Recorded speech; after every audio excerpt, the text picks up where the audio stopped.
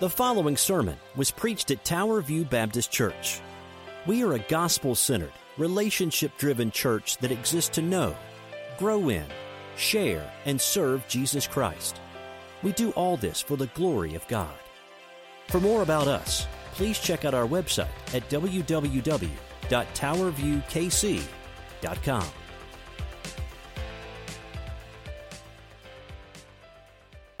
And you may recall Stephen Curtis Chapman has been around. He's kind of like Michael W. Smith. He's been around the block a few times as a Christian worship leader, songwriter, whatever it is. And they had a unfortunate accident several years ago where Stephen was backing out and his young son was behind him and was hit by the car. And part of that song's inspiration, if I'm not mistaken, it might be a few years before that actually, was this song. Because God, how do you explain such a thing? And so God has brought them through much trial and tribulation, but God has been faithful, amen? And God is faithful to you. If you have your Bible this morning, if you will turn to Hebrews chapter 10, I'm going to do a quick, Hebrews chapter 10, Luke 18. I had a note in front of me, and I looked wrong. Luke 18 this morning. Pastor Nelson, I'm going to do a quick housekeeping thing with you. Pastor, the online Nucleus embed code needs to come from the Facebook live post, not your thing. So if you can log into the Tower View main page and copy that over. We had some questions. It wasn't on the live stream right now, so just so you know. All right, that's out of the way. If you understood what I just said, say amen. That's a whole different language. That's right. So, the things you don't get taught in seminary, right? Luke 18 this morning. We are wrapping up. This is our last in the series. We've had several questions from you guys about just life and things that you've asked. And if you're visiting with us, this is not our usual MO. 95% of the year, we're going through a book of the Bible, verse by verse by verse by verse. It's called expositional expository preaching. This is more topical preaching. It's kind of like when you talk to someone you haven't seen for a while. You usually talk about the weather because that's what you know, right? And it's something easy, or sports, or whatever you got. Politics, society, but this is a topic that has been brought to us by someone from the congregation. In fact, all these, the last, I think we're in our 8th week now, have been questions you have had. And we will wrap this up this week. And as we go forward, if you have further Bible questions, we won't always tackle them from the pulpit, but Nelson and I are hoping to restart our Facebook Live question and answers that we've kind of done throughout the years. But this was a great question, and one I think many of you, if you're honest, will ask yourselves, what if I pray and God doesn't answer? Or to say it another way, what if I pray and God doesn't answer the way I would like him to or the way I asked him to? Or what if I pray and God doesn't do it in the time and the way, but he answers it, but just not with the twist I wanted on it? It's a real question. If you're not married and you want to be married and have kids, it's a thing. If you are married and can't have kids, it's a thing. If you're trying to figure out what happened to your grown kids who professed faith in Christ and walked away, deconstructed, de-churched their faith, there's a lot of fill in the blanks you could put with this question. So I want to bring you to a passage that is in the Gospels. It's on the heels of Jesus talking about his return. And he's going to bring a parable to us that is familiar to you, but I pray is encouraging to you. I don't claim this morning that we're going to answer this probably to the satisfaction of everyone, especially the person who asked it. But I pray we take the principles, I pray we take the truths of Scripture, and we apply them to what we see in front of us. So if you have your Bible, if you're visiting with us, we do this kind of Nehemiah, Ezra. I promise the sermon will be more straightforward than my words this morning. If you are able to stand in honor of God's word this morning, would you join us?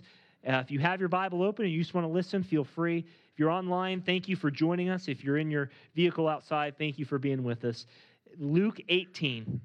And before we start, I want to say Luke does not often comment on the Gospels, but he does at the very start of the book. He does kind of leading through the history of the book, but this is one of the few times he actually pastorally, Luke does, tell us why Jesus told this parable. And here it is, Luke 18, 1 through 8. May God bless the reading of his word.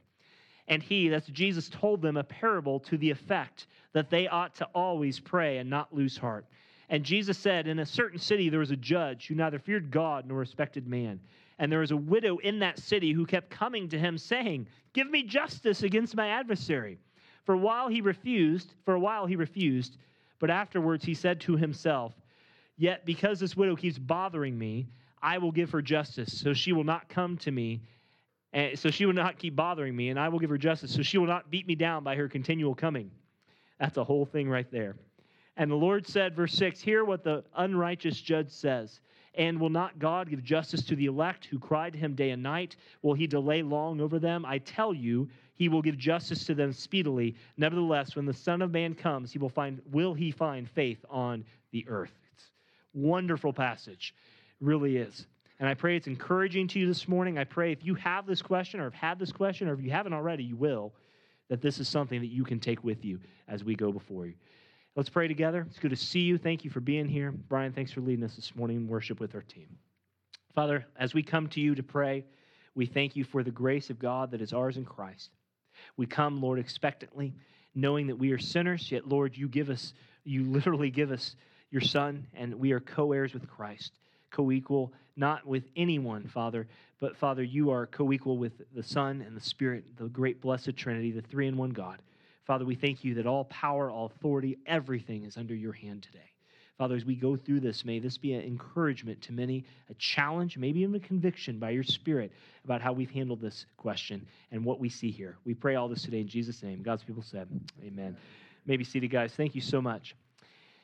Well, I don't use vending machines a lot, but I have a feeling that some of you have this reaction when it comes to vending machines. Because for many of you, prayer is kind of like putting a dollar bill or swiping your card. I put that in my notes because I think a lot of vending machines today have a swipe option or a something option if you do that.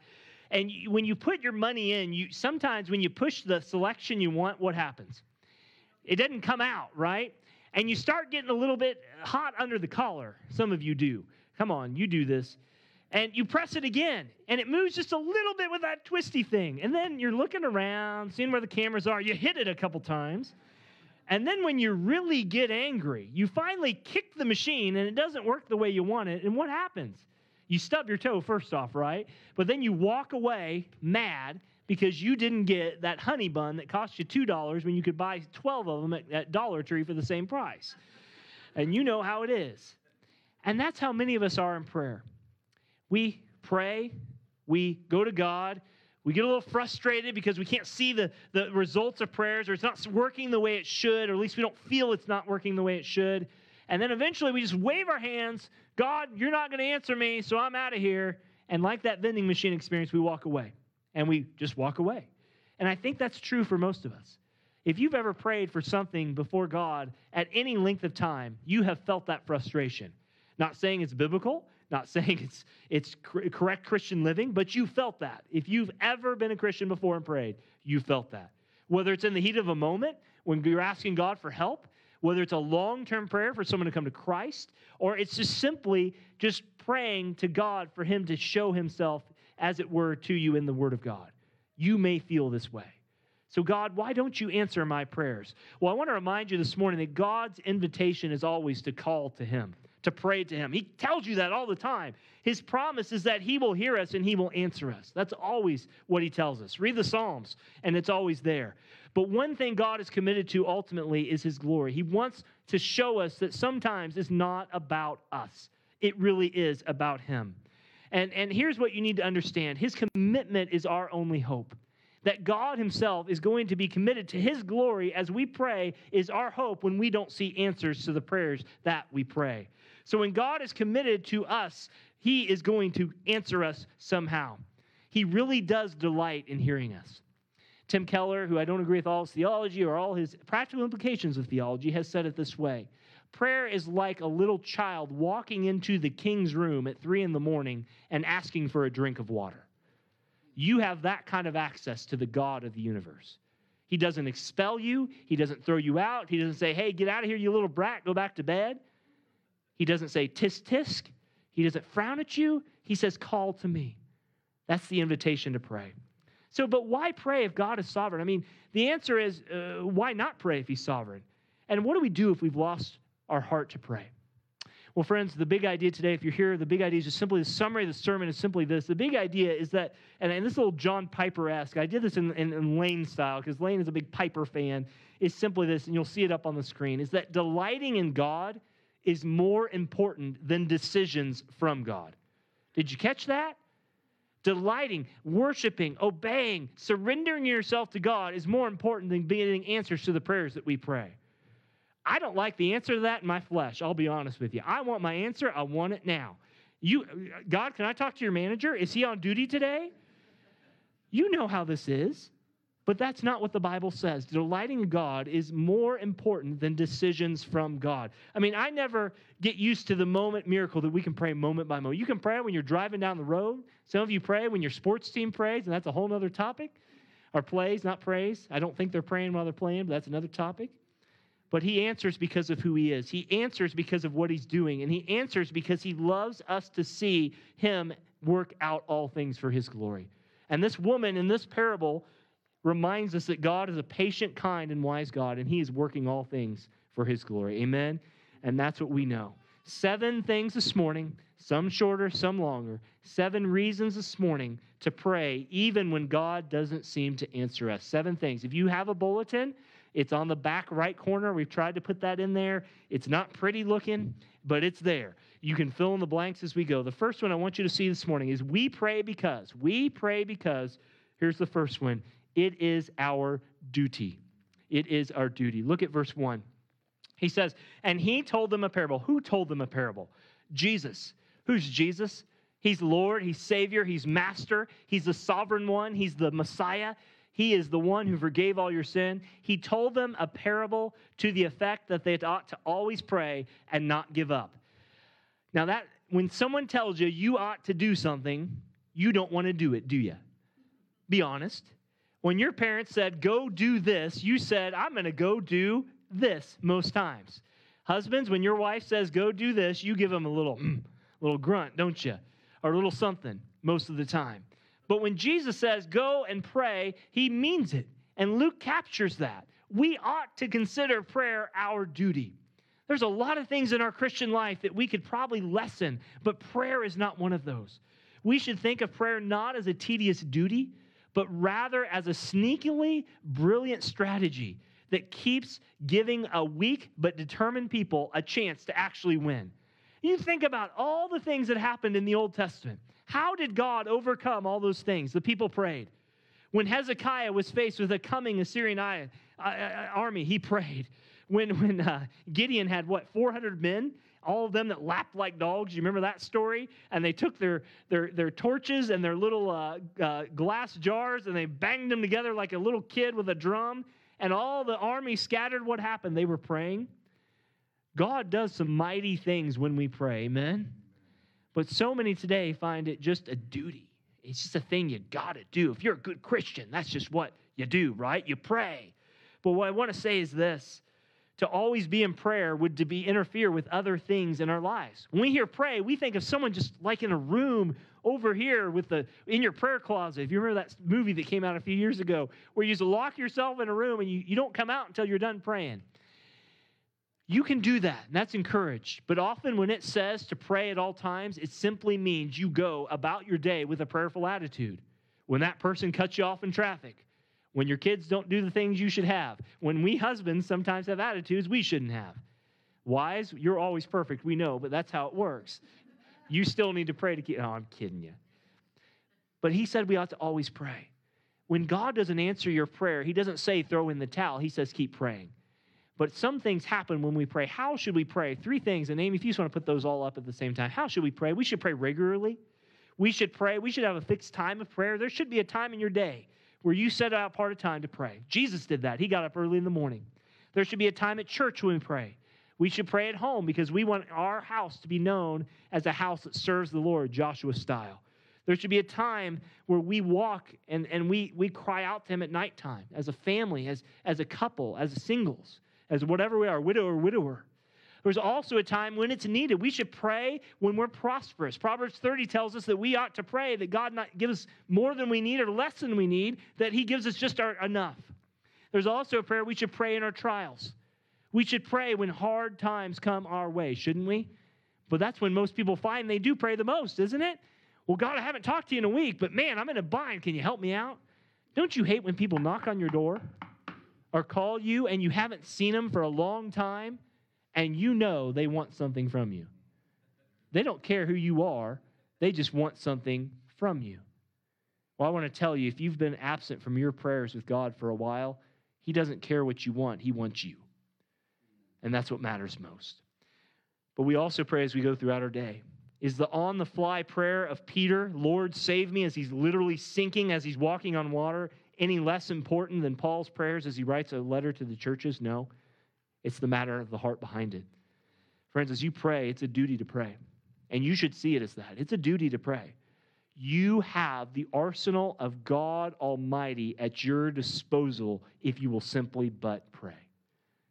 But Pastor, that's great, but he doesn't answer my prayers. He answers your prayers 10,000 more times than you can think or see in front of your eyes every day. You're breathing, aren't you? You've been saved, haven't you? Your prayers have been answered in more ways. That's the first thing. And I always want to tell you this. The bottom line is the love is not a mere duty to pray, but it's a love. If you don't have it, give yourself no rest until you pray and see it as not a chore, but a loving thing you do. I mean, if a husband does things out of a loving duty to serve his wife, should he just be considered a hired hand? You've heard that illustration. I've told you before. If I go on a trip and I come back and I haven't seen my wife and I give her a big passionate kiss on the lips and she says, boy, where'd that come from? Well, here in the Manual of Husbands on page 719, it says after a long trip, you're supposed to kiss your wife passionately. I might be on another trip outside, won't I be, at that point? Just because you do something doesn't mean you have to do it like a robot. It's a duty. But secondly, I want you to see this. When God doesn't answer you, you pray because it's your duty. You secondly pray because it's your privilege. Notice verse 1 again. He tells you there, we haven't even gotten in the parable yet, guys. He says in verse 1, Luke's commentary, that we ought to pray and not lose heart or not give up. Now, I know if we're honest, this is nothing new. We like immediate results. We love when someone doesn't text you back, young people, in a certain amount of time. What do you think? Did I say something wrong? Did I hit the wrong button? You ought to always pray.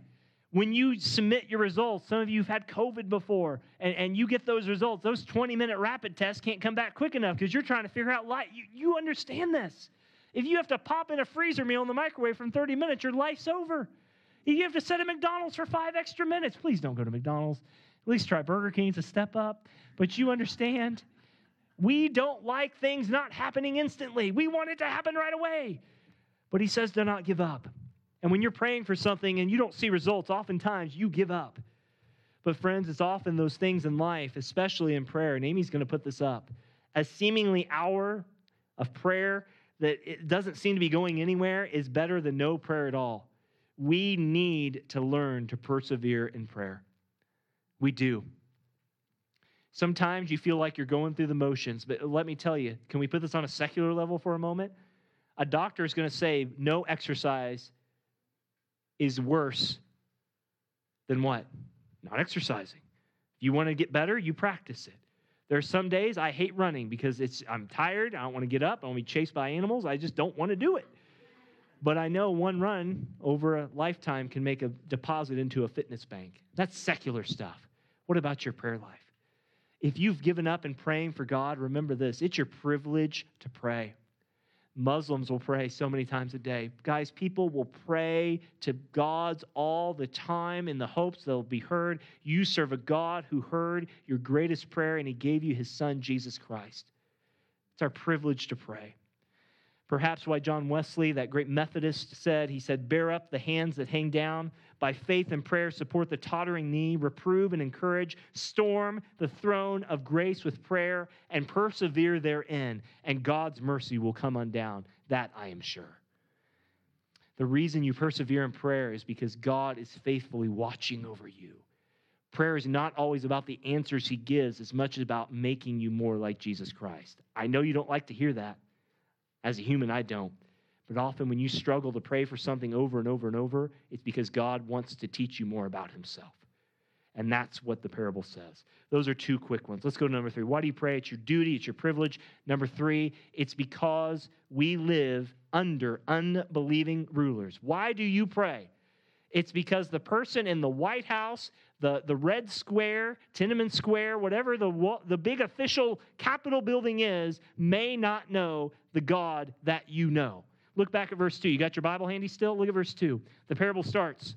Jesus says, in a certain city, there was a judge who neither feared God nor respected men. Insert United States of America. Am I right? Amen. Insert every country that's ever been in this world outside of those who've truly followed Christ. Look, Jesus doesn't give us any context of this. He just simply says there was an unjust judge. He neither feared God nor feared man. Basically, he disobeyed the 2 commandments that Jesus told the people to do. What were they?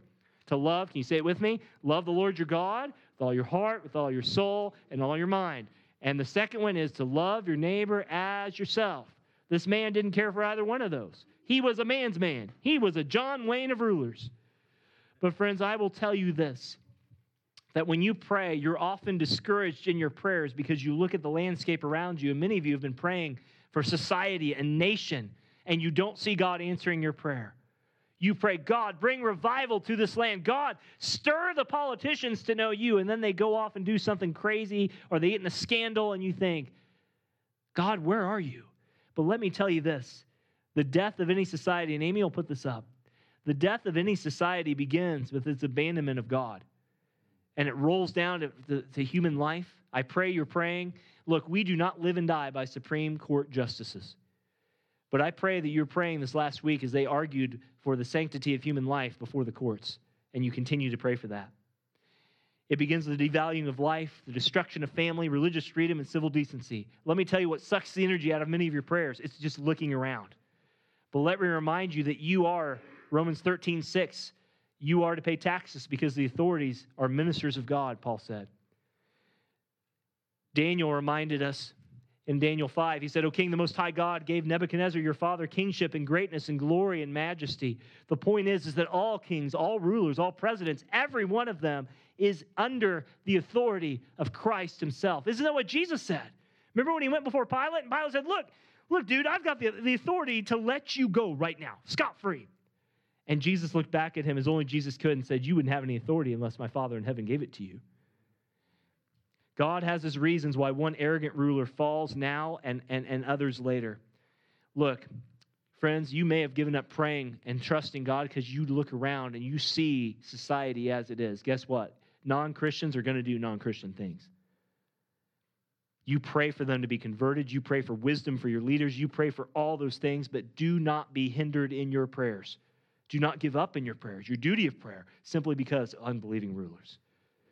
Well, if we just got the right man in the White House. Guys, they say that every 4 years to get your vote. Stop it.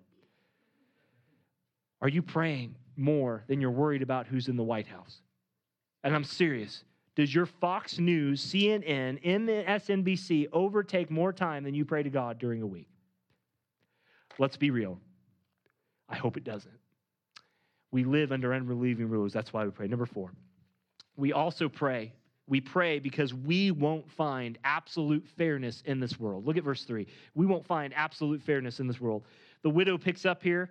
Jesus telling about this widow, he says, and there was a widow in a city that kept coming to him saying, give me justice against my adversary. A couple things here of context. If you look at his history, we know that most widows in the ancient world were poor. They were destitute. If they didn't have family to take care of them, they didn't. But there were instances, and Lane can back this up as well, there were instances where people were widows that actually got the estate, their husband's estate, like you would think they would today. And this widow seems to be one of those. She has enough money to be able to go to court. She has enough money to be persistent enough to be heard by the judge. Something of influence is there. Her husband, her family, that's what we know. But one thing we do know is this judge is going against what the Bible says. We are to take care of those who are widows and orphans and all those. But she kept coming to him. She kept knocking on that door. Don't you love when someone asks you the same question as 1,000 times? Amen? In our house, we have that situation. We have some who ask questions, and we love them for it. We ask the same question a lot. And after a while, we just want to give in, don't you? You just want to raise the white flag and say, please, just take the answer and go. But sometimes it's not exactly how it works. What we know is that this judge put off this widow. And I'll tell you that this judge's decision probably wasn't as bad as the delay of the final answer by the judge. And when it says avenge me and vindicate me, this is not some personal injury. This isn't some Judge Judy, People's Court kind of TV drama, daytime TV thing where they're fighting over who gets the car after a bad relationship breakup. Something has happened to her. We don't know what it is. It could be her estate. It could be something. But they're trying to take it away from her. And friends, sometimes you don't pray because this world is not fair, isn't it? You don't pray because you think you've got the proverbial short end of the stick. You drew the short straw. The cards were stacked against you, as the phrases say. But Christian, I want to remind you today, this is the lot of your life. You will never have success in the world's standards and be loved by the world's ways, unless you are walking with the world. In this life, you expect hardship, Christian, don't you? You are called in 1 Peter, elect exiles. You're called those who are not supposed to be of this world. We say that phrase sometimes, don't we? We are simply passing through this world. You know, it's kind of like when you're at someone else's house, and I love this as a kid. When you showed up at someone else's house, usually you could make a big mess, and the mom of the house would say, "Oh, don't worry, we'll clean it up for you." I loved that as a kid, didn't you? Because you didn't have to pick up your mess. You could just do whatever you wanted. But Christians, that's not what we're here to do. We are not of this world. We are not in this world. Our Savior is coming again. We'll get there in the point 7. But I want you to know you are to be a good citizen of this world, but it's not going to be fair to you. We should not be surprised that Christians are put off to the side. We should not be surprised that Christians get the boot in religious liberty settlements. We should not be surprised that Christians are persecuted more. How many mosques did they shut down over Christian churches because of COVID? Ask that question and see what answer you get. And friends, Islam is not the enemy. Satan is the enemy.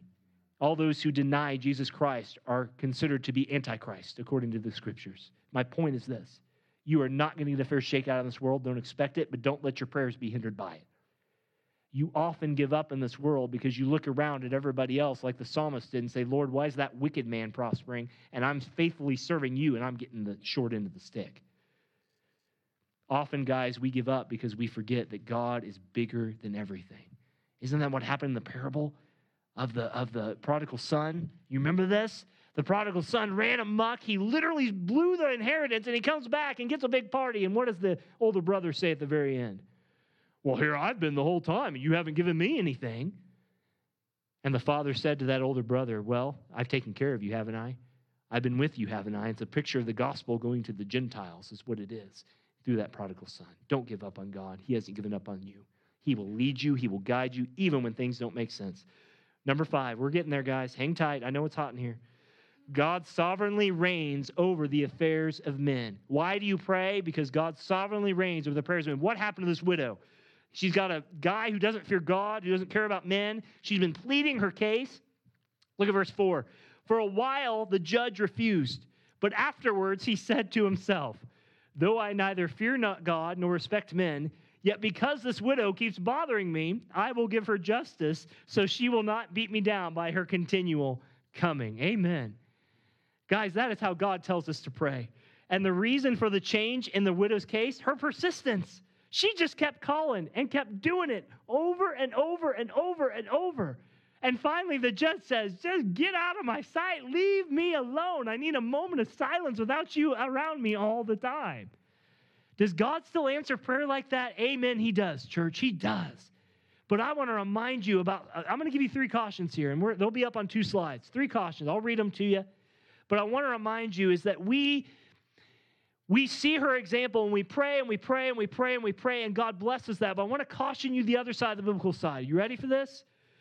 Just because we put God's stamp of approval on something does not mean he's going to bless it. Insert every pastor and church idea that has ever come through the halls of a church.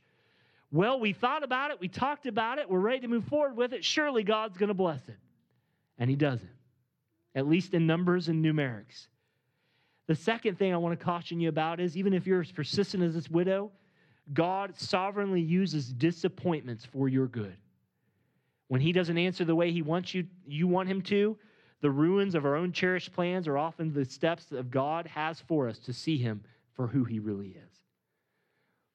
And the third caution is this, is that without warning, God will interrupt and divert my plans because he loves me and he will do in me what he thinks is best.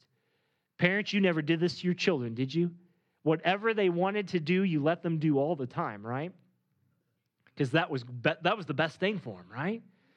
If you can't hear my sarcasm, hear it now. God knows you. He made you. He redeemed you. He's sovereignly working through you. And I want you to know that God worked in the heart of this wicked man to answer the prayer of a faithful woman of God. What an awesome thing. Do not look around and see, I have unjust rulers. It's not fair. God's, let me just say it this way. I'll quote Proverbs here. The king's heart is a stream of water in the hand of the Lord. He turns it wherever he will. God can take your prayer and turn things around for you in an instant. I mean, have you ever seen that happen in your life? Have you ever seen where God truly took a prayer that you prayed and you thought it'd never be answered and it all worked out for your good? Have you ever had that happen before? You've prayed for it and God does it. Since God is sovereign and we will not, he has control over the people, the places, and the things that we often do not. And guys, I want to just encourage you to keep praying like this widow, because if God can change the heart of a man who neither respects him or cares about people, he can change any circumstance for your glory, for his glory and your good. He's not a divine slot machine. He's not a cosmic bellhop. He's not going to bring you everything on a silver platter. If you pray it and ask for it, if you blab it and grab it, he's not going to. We know this church well enough.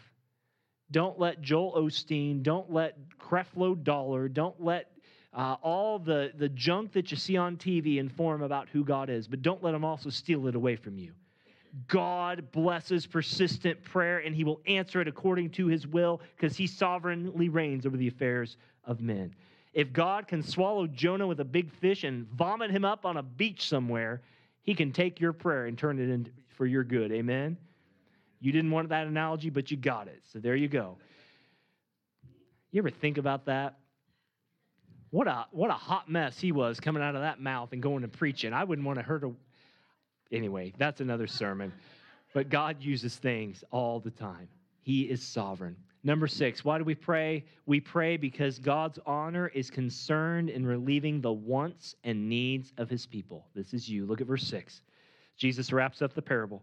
You pray because God answers your prayer. And the Lord said, this is Jesus speaking, and Jesus said, hear what the unrighteous judge says. Verse 7. And will not God give justice to his elect who cry to him day and night?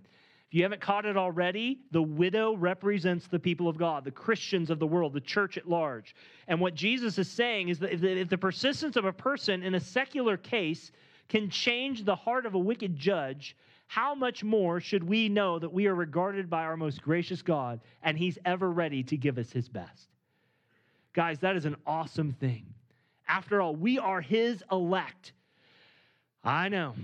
We're getting in that topic no one wants to broach, right? Look, the Bible says that if you're a Christian, you are elect. No one voted you in to be a child of God. You didn't vote yourself in to be a child of God, but he chose you, as it were, to be his child in him. And he says, you're not just any chump, you're not just any no good, you're not just any regular Joe, you're his child. And if we cry out to him, will he not accept our prayer? He will.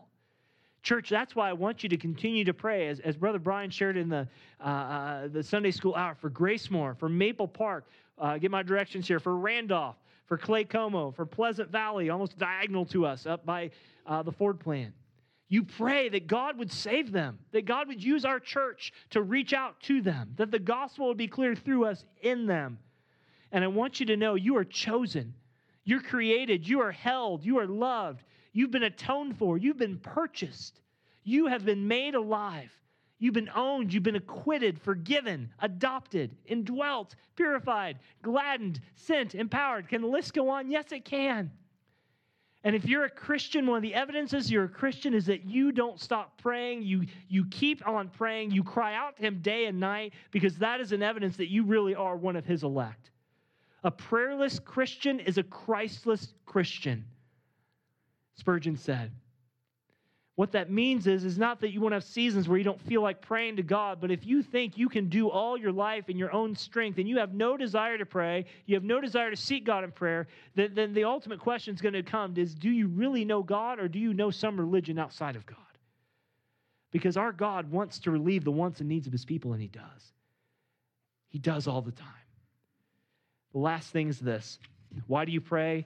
You pray because, and this will get you moving, his return is soon, and his rewards are sure. His return is soon, and his rewards are sure. Look back at verse 8. Jesus closes this out. He says, nevertheless, I tell you, he will give justice to them speedily. Guys, that's us. God is going to right all the wrongs that everything in this world does not right for us. He's bringing justice back. But he says, nevertheless, when the Son of Man comes, speaking of himself, when Christ comes, will he find faith on this earth? You know one of the last prayers, actually the last prayer of the Bible is? Do you know what it is? Come, Lord Jesus. That's right. Come, Lord Jesus, come. Now look, we need to caution ourselves, don't we? We don't want to make every event on the news calendar, a news flash, another proverbial pinning the tail on the Antichrist, the return of Christ. We know not the day or the hour, but we do know he's coming. Did you see that here? He says he's coming again. Well, Pastor, it's been 2,000 years. Where in the world is he? He's in heaven reigning. He's in heaven superintending everything, but he's coming again. And when you pray, I want you to get this in mind. You need to set your heart's clock to heaven's time zone so your fears will shrink, so everything will grow in anticipation of him. Your love will expand, and you will pray with fervency.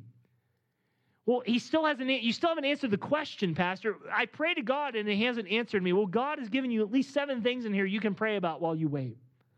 I'm not saying it's going to be easy. I'm not saying you won't lose heart at times. I'm not saying that you won't want to throw in the towel. But I want to remind you, will he find faith on this earth? True Christians are going to continue to pray even when things don't make sense. You will struggle at times with that if you're a Christian. Let's be real. But at times, you're not going to give up. You're going to keep praying. Why? Because he is going to see you through. And he has. 40 years in the wilderness, they walked around in circles.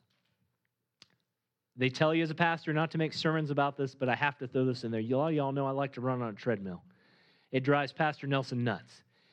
Because Pastor Nelson he couldn't just sit there and be on a treadmill for 2 or 3 hours at a time. You know what drives me nuts? People who run on a track nonstop. That's what drives me nuts. The nuttier just got nuttier. People of Israel walked around for 40 years in like a track-like motion. Can you imagine that? Watching paint dry might have been as boring as watching them circle around the same desert over and over and over again. If God can faithfully care for those people for 40 years in their sin and rebellion and take them to the promised land, will our God not bring us out as we go through the same motions day by day like a circle? He's faithful, guys. He's coming again, amen? Your Savior lives. He's coming again. Trust him. Pastor, what if he doesn't answer my prayer?